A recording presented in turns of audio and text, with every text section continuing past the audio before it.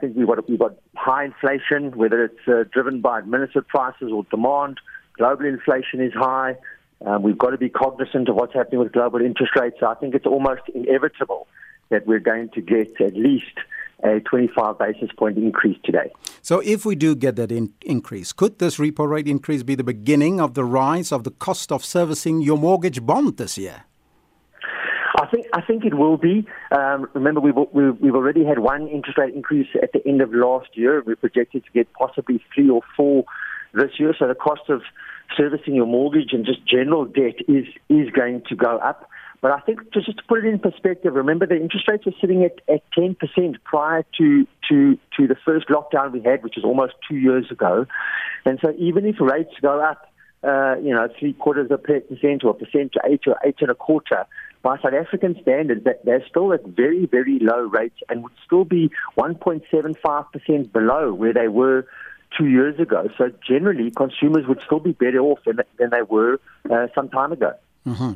What has been the trends when comparing rental properties to bought properties over the peak of the COVID-19 period? And is this likely to change anytime soon?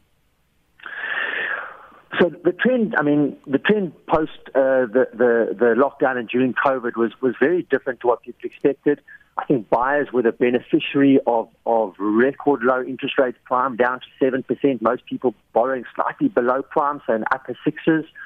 Banks lending fairly aggressively and sluggish price growth. So for buyers, almost the perfect storm in terms of the buying opportunity. And we saw the flip side for owners. That most people who could afford to buy were buying. And so we saw a very soft rental market, an oversupply of rental stock. And for owners, just happy to accept a good paying tenant, even if they were paying a little less rent. And I think if interest rates start to creep up, we might just start to see it shift just a little bit. It might squeeze a layer of marginal first-time buyers out of the market and back into the rental market. So I think we'll see some shift.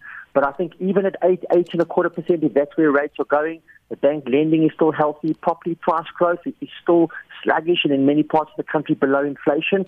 It's still a very, very good buying market. Your analysis, does property still remain the safe and most reliable investment one can pursue despite the uncertainty in the economy? So, Elvis, it depends what you call sort of a safe investment. I mean, what we've seen, unfortunately, over the last couple of years in many parts of the country with rising inflation is that nominal property price growth hasn't kept pace with inflation. So in real terms, property prices have actually declined, and we may see more of that this year, especially with inflation sitting at close to 6%. Where it is safe is that you're not going to get these volatile shifts as you might see in the stock market or in other markets, and it's a very much more a longer-term investment. And I think, once again, the investment is not only financial. It's about a roof over your family's head. It's about community. So I think you've got to look at residential property in a very different way as an investment.